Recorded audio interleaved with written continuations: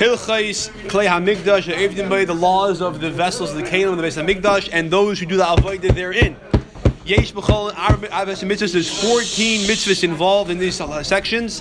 Sheish mitzvahs asay 6 positive mitzvahs. Ushmei mitzvahs, let's say 8 negative mitzvahs. Zer pratim. Here's the breakdown. Aleph, number 1, La Seishem HaMishcha, to make the special oil for anointing. Who do you anoint? What do you anoint with it? We'll see. Beis loilasas kamayu, not to make an imitation, not to make a forgery of it. Gimel shloilasas kamenu, not to use this special oil to anoint, unless it's, of course, for the appropriate cause. Dal shloilasas b'maskenes hakatedes, not to make the keteres, a special incense in the Beis HaMikdash, not to make your own forgery sample of it. That the golden mizbeach, the inner mizbeach, you're not allowed to offer up anything on it to Hashem except for keteres.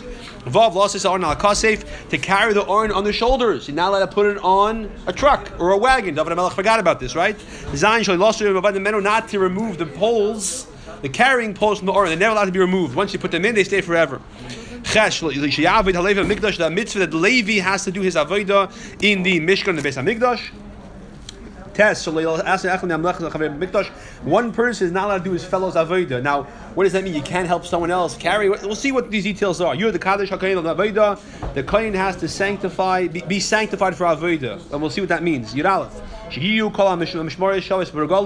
When it comes to the regalim, the shalosh regalim, the different families and groups, the different shifts of the Kahanim have to all have equal rights to serve, as opposed to during the year when they take turns. Yud Beish, Lil Beish, Big Day, Kun Avodah. The Kohen, to do the Avodah, has to wear the appropriate clothing, uniform. You're not allowed to rip the special me'il, the special cloak of the Kohen Gadol. That the chesh and the breastplate can never be removed from the apron. We'll explain these mitzvahs in these prakim. Mitzvahs I say is a positive mitzvah to make a special anointing oil for those things that require anointing. It says you should make the anointing oil, or make the oil of special holy anointing. Okay. Base. The kachas Moshe Midbar. This is how Moshe did in the Midbar. This is the recipe he used to make the special oil. There's now a lot of terms in this perek that are I'm not familiar with. I'm not a botanist. You take my word. I'm going to use the translation over here, and we'll do our best. He took musk. What is musk exactly? We'll see in a second. Cinnamon, bakida, and costa. Custus. Kind of. It's a spice. Yeah, kind of like a red plant, I believe, herb. Each one of these, he took 500 shekel in the shekel HaKodesh. That's what that is, and is different than the shekel we have today.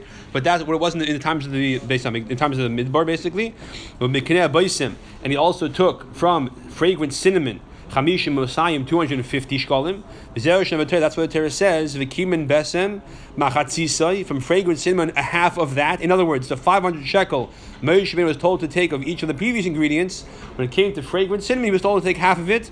250. To measure that out 2 times. 250 each time. So it turns out that's also 100. It's also 500. It's Xeris HaKosov that that the cinnamon has to be taken in 2 shots, and one of the svaras provided is that if you do that, automatically it's going to be a drop more than 500. So whatever reason Abishai wanted to drop more than 500, you take 250, you're going to overestimate rather than underestimate, so it's 500 plus. Okay, so that's these ingredients over here. Now, by the way, so musk, according to the Rambam, what he says elsewhere is a secretion of the gallbladder of some kind of mountain deer found in India. I think he says it later, maybe. Oh yeah, he says later. Okay, we'll see soon. Each one of these things is ground separately to powder. The Erev called, they mix together. And you soak it in water that is sweet and pure, as I guess like spring water as opposed to bitter water. Until the point that this like a tea bag, right? You sit it there a long time, eventually it loses all its energy, all its flavor. So all the flavors of these things was totally absorbed into the water. Good. But Nasan alamayim shemen zayasin. Then he took olive oil, obviously, which shemen in the is olive oil, and he took it says shemen zayis, right? He took a hin of shemen zayis. A hin is 12 lug. A lug is about the size of a soda can, so 12 soda cans worth of, because a lug is 4 reviusin, yeah. So So kol lug aber revius, each lug is 4 reviusin. So he took these 12 lug of oil, and poured it on top of the water. Obviously, the oil sat on top of the water. He boiled it, cooked it, ala eish on the fire, hamayim, till the water evaporated completely. Because remember, water evaporates and boils at 212. Oil takes a lot longer. Male, the water gets evaporated before the oil. V'nisha Hashem, and the oil remained. Some of the oil got evaporated, but most of it remained. And he put it in a special cave for generations. This was the olive oil, obviously absorbed all the flavor of that water. That is the Shemen HaMishcha. Okay. Now, don't try this at home because it's an Aveira, as we'll see soon. Gimel. What is this myrrh? What is this musk thing? This is blood that is in a certain very famous wild animal that's in India that's everyone's familiar with. It's used as a perfume by people everywhere. That's musk. The Raiva objects to this because that animal is not kosher, and he doesn't like the fact that using non-kosher things in the Keteris. The deer is non-kosher? No, this type of animal is not kosher. I don't know exactly what kind of this. What kind you of said the musk. No. So musk we said comes from the deer. Right. So deer is a kosher animal. I guess this kind is not. Oh, he says first of all, even if it's kosher, it's a chayer. He says that's a problem. And then he adds the fact that it could be it's not kosher. Okay, upon him, what other people explain is that according to the Rambam, once it secretes from this gland, it becomes like a sand, like very dry. Maybe that's not a problem anymore. Okay, upon him, according to the Rambam, it's this secretion from the blood of this animal, and Vakinoma is that's myrrh. Vakinoma and cinnamon who ate shabam yehidu. It's a tree or a herb that comes from the islands of India. That smells good. People use it as a incense for a fragrance. Vakidu hakoist. Kida is costus. C-O-S-T-U-S. It's kind of herb. Yeah. Apparently it grows only in the highlands of Kashmir, it says over here. So you go there, take a trip, let me know if you see it. The fragrant cane, is like thin canes, like red straw. That come from the islands of India. It smells good. There are types of spices that doctors place in balsam. Okay, these are different types of ingredients. Rambam is telling us where we have an understanding of what they are. Dalit. So that's how Moshe made the Shem Mishcha. If you do exactly what Rambam just told you, make it with this proportion, this amount. You don't do any more, any less. B'meizi, if you do it on purpose, this lav is chayiv kares. B'sheig, if it's unintentional, he didn't know, for example, that it's usher. Maybe chatas kuvi is chayiv carbon chatas. But only in this amount. Right, has to be this amount of proportion. But exactly. If you do it, let's half, say right. A teaspoon of each. Right. Then you're not right. Even though it's proportion, the Rambam says it has to be the same amount. Yeah. Shemar says asher yikach kamoyu, a person who makes this type of preparation the same amount, he prepares the same amount. This type of compound, provided he made it for the purpose of using it as Shana Mishcha. If he made it for the purpose of practicing it just to learn, or he made it in order to give other people to use and not to use a Shana Mishcha, they should anoint themselves. So pater is pater. Now Torah. So always only chayav kares if it's this amount, and he made it with the intention of anointing. Anointing what? Anointing himself. Or anointing others even. Maybe even anointing Kalim. But he made it for the purpose of using it as for Mashiach. Then he's chayav kares or he's chayav achatas. Hey, hasach v'shem mishcha. So now, if Reuven makes this forbidden type of oil, he's chayav kares, correct? Shimon takes it and he starts using it. Shimon's not chayav anything. The oil is not holy oil. But the shemen that Moshe Rabbeinu made, that a person is chayav kares if they use it incorrectly. Hasach v'shem mishcha kizayah. Someone who takes the shemen mishcha that Moshe Rabbeinu made, or in other words, that's the shemen mishcha. We'll see that it'll only happen one time. That's what we keep referring to as the one that Moshe Rabbeinu made. But maybe if he does it on purpose, chayav kares, chayav kares. So b'sheiga, unintentionally, maybe chatas kivu is chayav kares chatas. Shemar says, v'ashitim menu al zar, a person puts it on a foreigner, meaning someone who's not entitled to it. A person is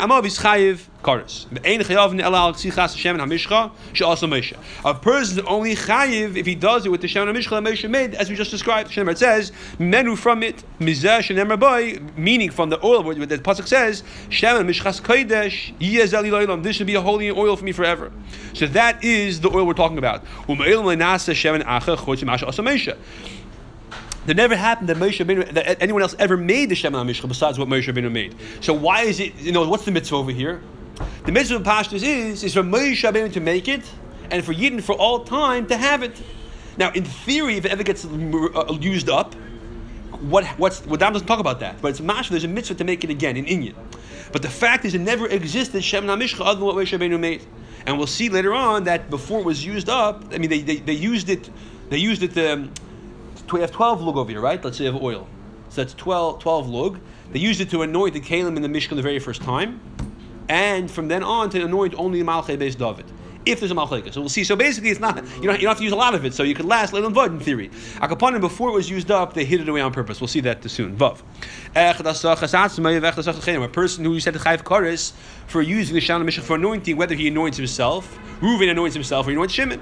Shemar, it says Ashitim Min Alzar, a person who puts from it on a foreigner. In this case, a zor is not lavdafka non-koyin. Even a koyin can't use it, right? It's only for certain people. Hasach kalim b'behema, the chavim, person who anoints kalim or animals or a goy. Shem kamaisa, which is like an animal in this halacha context over here. A goy and an animal, the same in the sense that they're both not shaykh the Shemen HaMishcha. Or he anoints a dead body. Pater is pater. Shemet says al basar adon lisach, on the flesh of a person you can't anoint. Dafka a person, dafka someone's alive. Okay, and dafka yid. And the term adam applies to yid, right? Atam krim adam. Adam losh adam elyon. That applies dafka to a yid. Zayin. And Moshe Meneladetis Kahanim Gedolim. Who exactly gets anointed with the oil? What do you do with it?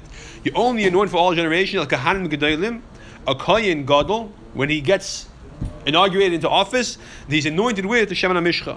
Mashiach Muhammad, and also the special kohen whose job is to stand up and encourage people before they go to war, like we say in Pasha Kiseitze. Umalcha Beis David, Balvad, and a melech from Beis David. Afilu kohen ben kohen Moshe Nesai. Interestingly enough, a kohen gadol, even though his son is going to take over if he passes away, and the halacha is that the kohen gadol's son has first rights to the office of kohen gadol, the Tzad Yerusha. Still, even though it's Yerusha, he gets anointed as part of the process of becoming a kohen gadol. Unlike a melech, as we'll see, Shemar, it says the kohen who's anointed from his sons. So we see that the kohen gadol's son is also anointed. Ches, Babai Sheni, the second Beis Hamikdash. We did no longer had this special oil. So how did you put the kohen gadol into office, so to speak? Right? How was he inaugurated? By wearing the special begadim of the kohen gadol, Shemini begadim, that he would wear. That was the process of making the kohen gadol into a kohen gadol, and then he has a special dinim of a kohen gadol, and that moving forward, he no longer is allowed to marry a almana. He has all the halachas applied to a kohen gadol, etc. Keitzad Moshe Kohen, how do you anoint the kohen gadol? Tzakas Hashem al Reishay, you pour a drop of oil on his head, and then once it's on his head, the Sachim Menu al Gabi Einov, Kimin Yavanis. Then you use your fingers to make a shape of a Greek letter ki, Kizeh, and now every Ram has a different shape over here. Some have an X, some have a Chaf, some have a right inverse Chaf. Yeah, by using inverse Chaf. Where are we over here? Look at test.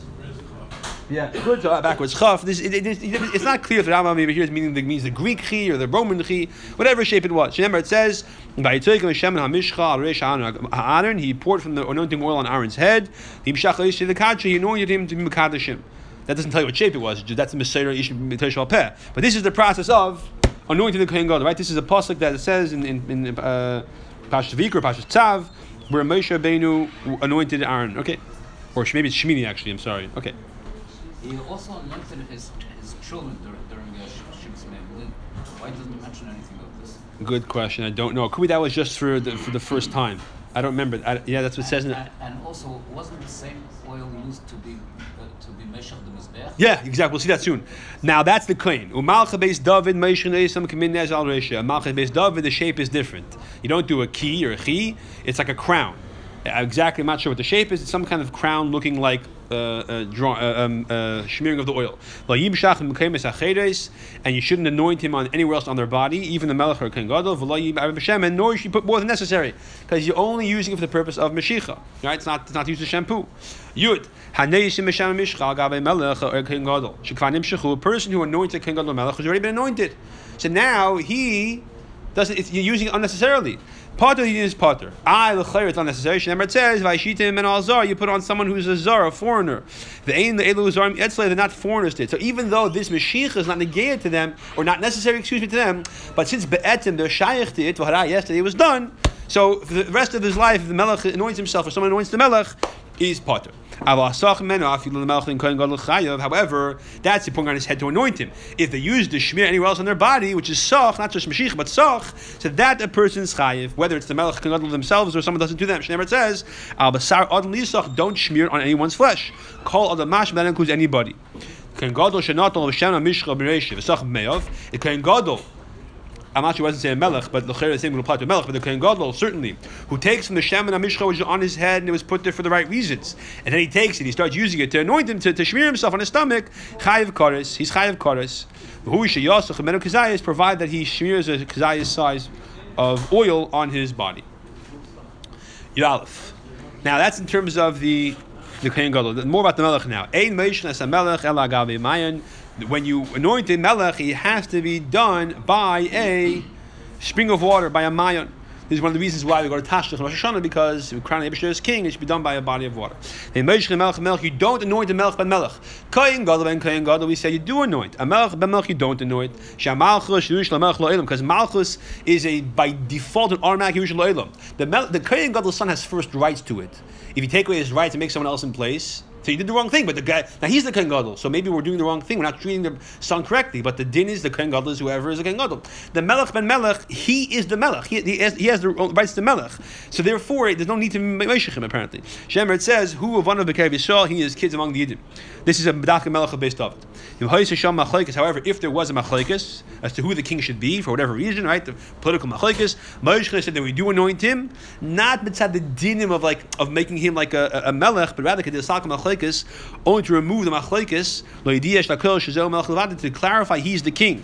And the Rambam says elsewhere, somewhere over here. Oh, and even that was so one second. So you anoint this king, but for the purposes of clarifying to squash political rebellion, yeah? Like Shlomo was anointed because the machlekes of his brother Daniel, Asalyo. This is all those of us who learn Tanakh, not me, but other people probably know all these stories over here, right? Yochaz is Yakim Achiv, and Yochaz because of his brother Yakim. Actually, Yoyesh Atalia was that word over there. She was the queen. When the king died, she wanted to rule, so she killed all her kids and grandkids. Epis one survived or something, and Elisha or whoever it was, no, someone else, another Navi, anointed him to show that he's the king and she's not the queen. Okay, and again, Yachis of Kavya Yakim Achiv. Okay, the Zeh Shemashach Eliehu, Elisha anointed Yehu, right? Over there, there was no need to anoint him. There was no achlekes. Lo b'shem mishcha mashcha. Taka wasn't shem mishcha. El b'shem parsimayin. It was only for balsam oil. Why did he anoint him then? I don't know. He's looking over there in Melachim in Melachim Beis Perek Tes. The Chacham have a tradition that Elisha anointed him, not l'shem mishcha, because there was no need to anoint him. Yud Beis. So that's as far as people goes. Now, what about the Kalim of the Beis Hamikdash? Right? We're learning Hilchos Klei HaMikdash, right? So this is the Shemen HaMishcha. That's one of the Kalim. But also, Kol Klei HaMikdash, also Shemesh HaMidbar. All the Kalim in the Mikdash, Shemesh made in the Midbar, right? The Menorah, the Mizbeach, all these things. What sanctified them to now make them status that they now have the Kedusha of the Mishkan? By anointing them with this special oil. Remember it says, this is that priest of Chanukah, right? Rabbeinu anointed the Kalim and he's Mekadosh them.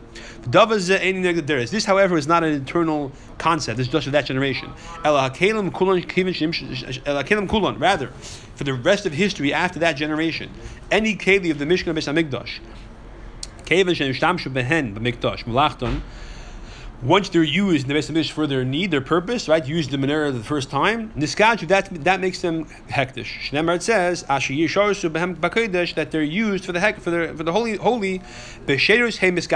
What makes a keli Beis Hamikdash sanctified for its purpose is the first time use. So there's no need to anoint it. The first time Mishma had to anoint it, like it says in Derech Tzusach and Mitzvahs Chanukah, because they had to bring the extra koyach of Amshacha to be mamshich the Amshacha of the world, because it was the first time ever in history. From then on, any successive kalim, right? If that was made after that, they were able to be used just by use the first time. That was Mekadosh them.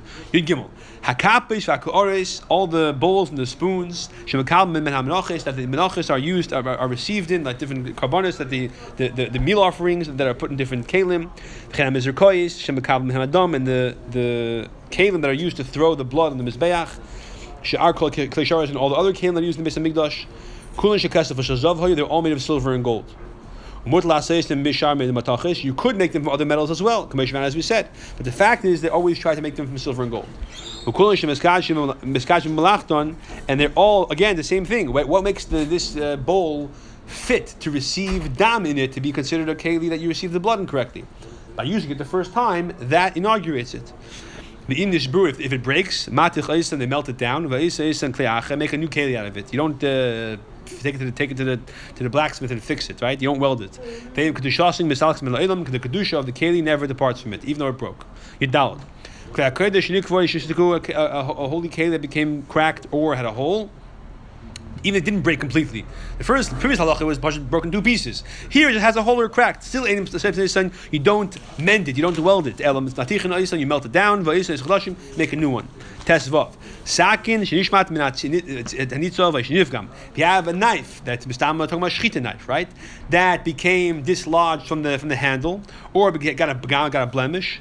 You don't put it back in the handle if it falls to the handle. You don't sharpen the knives in the Beis Hamikdash. There were no knife sharpeners in the Beis Hamikdash, right? All the shachan there to be a sheikh in the Beis Hamikdash, you didn't have to shtel a chalaf. It wasn't necessary. They had the chalaf and they were sharp to go. And if it ever became pogrom, you didn't fix it. The halacha was, if it became unfit to use, you put it in geniza and shemis, so to speak. You put it in a special place of keeping next to the heichel, and a place that was between the when you walk into the Beis Hamikdash building, you have the ulam, which is before the kodesh. To your left, on the south side, was a special place. That's where they dumped all these knives. Make new ones. All these things we talked about so far about having dafn silver and gold, and not to have patchwork. You don't have poverty in a place of wealth. And therefore, the Beis Hamikdash didn't have any second-rate quality things. Tes Zayin. Down something that's considered brand new. Yeah, that's brand new. That's everything you make have from metal that's melted down, right? So it has a brand new status. There were two measures of solid dry in the Beis Hamikdash. Isarin, a tenth of an ephah. The chatzi, also known as an omer, by the way. The chatzi isarin, and a half of a tenth of an ephah. What was the purpose of this measure of Yisarin? For the menachos, different kinds of menachos were 1/10, 2/10, 3/10, right? We said this in Musaf on Yontif. So they had to measure it with this measure. The chatz is on the half of Yisarin. The chalak by minchas king gadol b'shvel chayim. Every day the king gadol had to bring a special carbon mincha, and it was in Yisarin, but he brought half in the morning, half in the evening. And dinners, you had to measure it and measure it as a Yisarin, and then measure that gufa in half. And that's why there was a half Yisarin. So that's in terms of dry measurements. Like to measure flour, yeah? There were also 7 measurements for liquid measurements. Hin, which we said is 12 lug. Chatzi, and half a hin, which is 6 lug. Shlishta hin, a third of a hin, which is 4 lug. Revius, and a quarter of a hin, which is 3 lug. V'lug, and 1 lug. The chatzi lug, a half a lug. Revius, a quarter of a lug. Lama, that of course Revi is well familiar with, right? We know that's the minimum share for Kiddush. It's about 3.5 ounces or so. So from there you can extrapolate how big all the other shirim are.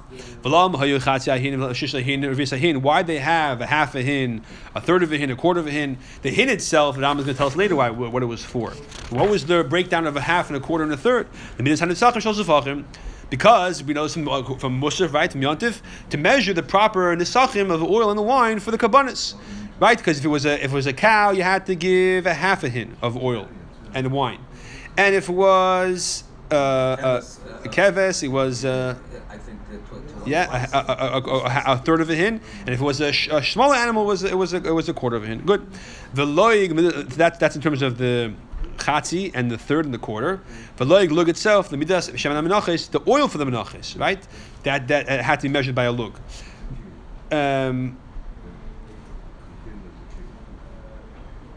Yeah, because that was the amount he poured over the different. I mean, he brought not a carbon inside the animal carbon, a carbon for itself. He brought a meal offering. A person was, let's say, poor or whatever. He brought a carbon, a minchas machmas, let's say. So those type of carbonis that were meal offerings, you had to have a measurement of a lug to know the proper amount for each one.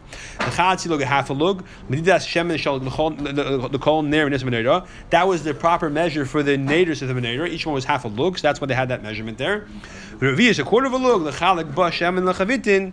to divide the oil for the carbon, the Gadlus Chavitin carbon, right? So each one of the little cakes that Kohen Gadol had, his carbon Chavitin, there was a quarter of a lug poured on for each one. Now that's as far as all these measurements go. Now what about the hin itself, the biggest measurement, the Yud Ches? The Ein Lanu Davar Limid by a hin. There's nothing that you measure a hin with in the Beis Hamikdash. It's not used for anything. Why was it there? Since he was in the Mishkan from Moshe Rabbeinu's times, he used that to measure the original amount of Shemen HaMishcha, because the original amount of Shemen HaMishcha was a total of how much oil? A hin. And there was that hin of oil he poured on top of that whole water mixture in order to boil it up and cook it. So therefore they kept it forever. I'm sure Peruchim is to have Moshe Rabbeinu's hin in the Beis Hamikdash, and that gave the korach to all the other measurements, something like that. Okay. The half a lug, what was that for? That was the amount of water they measured out for the waters of Seita women would drink if you had to drink a Seita. And the Shemen Teida, the oil for the carbon Teida. The carbon Teida is a cost that you put in half of the amount of a regular a carbon mincha. A regular carbon mincha, we said in Halachah Zayin, it's a lug. A carbon Teida, it's half of that. Revius, Shayasham, in the Revius measurement, what they do with the Beis Hamikdash, it wasn't for Kiddush, it was the oil they would put on the bread that a Nazir would have to bake as part of his carbon, and also the water that the Metzora they had to use to shech the birds into the water, and they would sprinkle that on the Metzora. That was a Revius of water. That's what had the Revius. Why not by many other Revius hin hasaf nechas Hashem? By so many nafses mentioned about Revius. This is Revius Alug. Revius hin is 3 lug. A hin is 12 lug. 12 soda cans. No, but it doesn't say Revius hin by many. Yeah, the Revius hin is not a Revius. Revius Halug is a Revius. I realize that, but Revius he says, where is the measurement of Revius? In the Halachah Zayin we said Revius Ahin lemedidas hanasachim shel zvachim, to measure the nesachim of the carbonis. Yeah, every time it says in the Revius Ahin, it's talking about a carbon, the smallest. What does it say here of the Revius shel haisa shel Revius? When it says Revius, this Halachah means Revius Haluk, 3.5 ounces. Yeah. Again, doing these things is not what.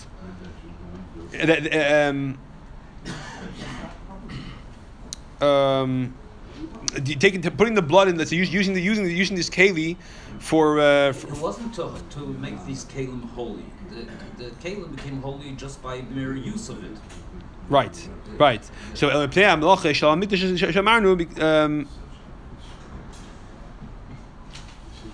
other words, it was to sanctify the kalim, but yeah. Using them as measurements is not what was Mekadosh them. It was the avodah that the Beis Hamikdash was done with them that was Mekadosh them. That these kalim that they had, the measurements had multiple uses. They would also use them, for example, as mizrakos to receive the dam for karbanis. So that was Mekadosh them. Just using it to measure out the right amount of oil. If I take a half a hin and I measure oil in it, I take that and pour it in the menorah. That's not Mekadosh it. Because I use it to measure the oil in the menorah. So that doesn't have a status of a kli sharis per se. What makes it the status of a kli sharis when you do not avoid with the Beis Hamikdash, stop measuring it out. It's not what makes it kodesh apparently. And it's to get to know if when it goes in there, can I still be paid if it comes tamei, or is it too late? Okay, that's apparently comes out. Right, so you have a half a hin of oil, for example, a half a hin measurement. Right, I take the half a hin, brand new, I measure out a half a hin of oil, and I pour it in the menorah. It's not a kli sharis. That's not an avodah. It's a convenience. If you use it as a service, it's a convenience as a measurement. Right, but if in order to make kaddish, you have to do an avodah with it. Like for example, using it to receive the blood of a carbon and then sprinkle that on the yeah. Just using it for measuring purposes. Right. Yeah, that's what it seems. Yeah. So or better yet, let's say a better example, right? If you measure a quarter hin of oil for the. That's not a good example. Let's see. Yeah, if you put the oil in to measure the right amount, that's not mekadosh it. When you put the flour, you mix together, you do the kmitza, right? That's mekadosh it. Okay, you test. All these measurements are considered klisharis, right? After using them for avodah, right? Excuse me. Again, all these different measurements that are kodesh, and all the different kelim b'chlal in the Beis Hamikdash. They had like, all kinds of bowls that were used for the purposes of receiving the dam or whatever it was, or a knife for shechita, for example, a knife shech carbon. They're all kodesh, and they're all considered klisharis. Good. So again, all calling this elu kama kodesh and klisharis. These different measurements are considered kodesh, and they have the status of a klisharis. The liquid measurements, those ones when Moshe was mekadosh them, when he's meishach them, he did so the inside and the outside. And therefore, for all generations, therefore a dry measurement, keli, they only were anointed in the inside. And therefore, who cares? If you have a liquid measurement that you fill to the top and it flows over, the outside is kodesh, because you said that the liquid measurement kelim, they were anointed inside and outside. So for all generations, when you use it, automatically the inside and the outside become kodesh, and therefore that which overflows to the outside has the status of kodesh. However, if the overflow of the dry measurements is not considered kodesh, because the outside is not considered kodesh, and therefore whatever flows over. Whatever flows over, like the dry, is not considered hektish. You're allowed to use it for non-hektish purposes.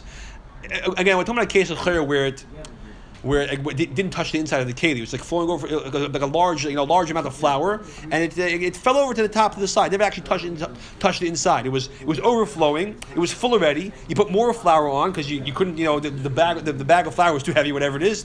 So the flour, the keli was full.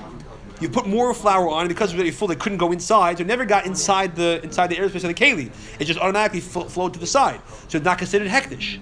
The liquid, however, once it's full, even though, let's say, I guess it's hard to know which part is inside outside. It's one big thing. But that's not what he says. He says the vart is that even though it was never considered inside because it was overflowing, so it went from, once it's full, it's full. Whenever you put it now, it's considered like it goes right to the outside. But since it touched the outside is hektish, those drippings of wine, that's considered hektish. You can't just lick it up and drink it, it's hektish. And where's the yavish? It's chayil. You can take it and why? It's touching the edges. No, because so the chayil measurements, the outside is not kodesh, only the inside. The yavish, the liquid measurements, the inside and outside is considered hektish. The dry ones, only the inside, not the outside. Actually, the very beginning of the last. So when you put the flour, and they have the status of a klei sharis. So, for example, if you put flour into this measurement thing, now the din is that it's not just kedushas dam, it's kedushas aguf, and therefore it becomes tamei. You can't just redeem it and switch it. You have to get rid of it. By the end of Yitches, that the So when this you make this measurement of whatever measurement, a lug, let's say, and maybe a lug now, it's hereby dedicated to Mikdash, doesn't have a status of kodesh yet. You measure flour into it, it's not kodesh. You have to do an avodah of some kind, a kmitza. You have to use it to receive down this Mikdash, some kind of avodah that only. Start out. He's basing himself on your test on what he said in the beginning of Yitches. That's after.